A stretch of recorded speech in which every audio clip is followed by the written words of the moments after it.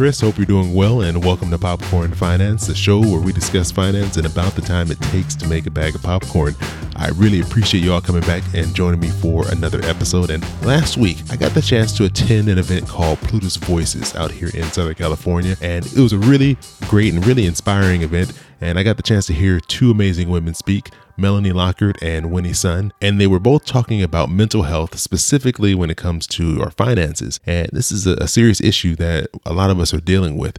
And I really appreciated their openness and their honesty and them just kind of bringing this to all of us who are in attendance, our attention, so that way we could be more mindful of this situation. And so, first of all, I just want to say, if any of you out there listening are dealing with anxiety or depression or stress related to your finances, first I want to let you know, there's a lot of us dealing with this. I've personally dealt with this. I've shared in episodes in the past about how we had about $27,000 in credit card debt.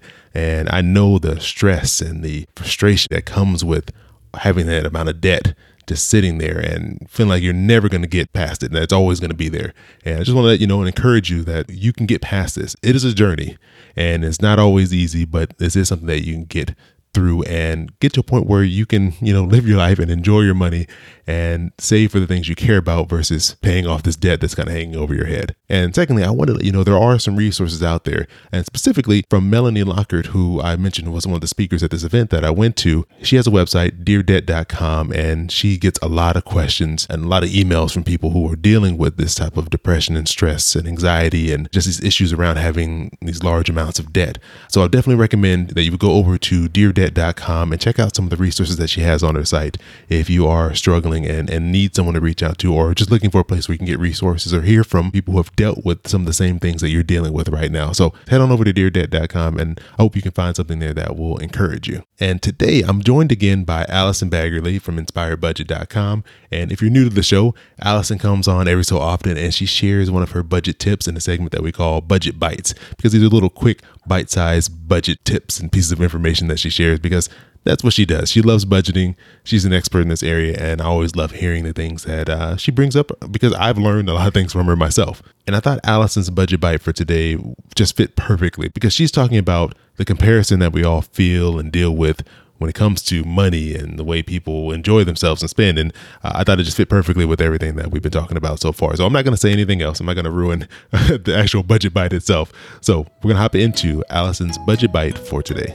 Hey, it's Allison Baggerly from Inspired Budget with your budget tip. Today's tip is all about not comparing yourself to other people, especially people that you see on social media. Because let's be honest, on social media, people are just sharing their highlight reels. So when you're on social media and you're looking at people taking these grand vacations or buying these new cars or putting this down payment on a house, don't let yourself compare yourself to them, because that is just you asking for trouble. Own your truth, face your financial truth, set goals for yourself, and only compare yourself to your past self. What that means is compare yourself today to where you were 5, 6 months ago, a year ago, and you will see progress. That's your budget tip. If you need more budget tips, head to InspiredBudget.com, or I'd love for you to follow me at InspiredBudget on Instagram.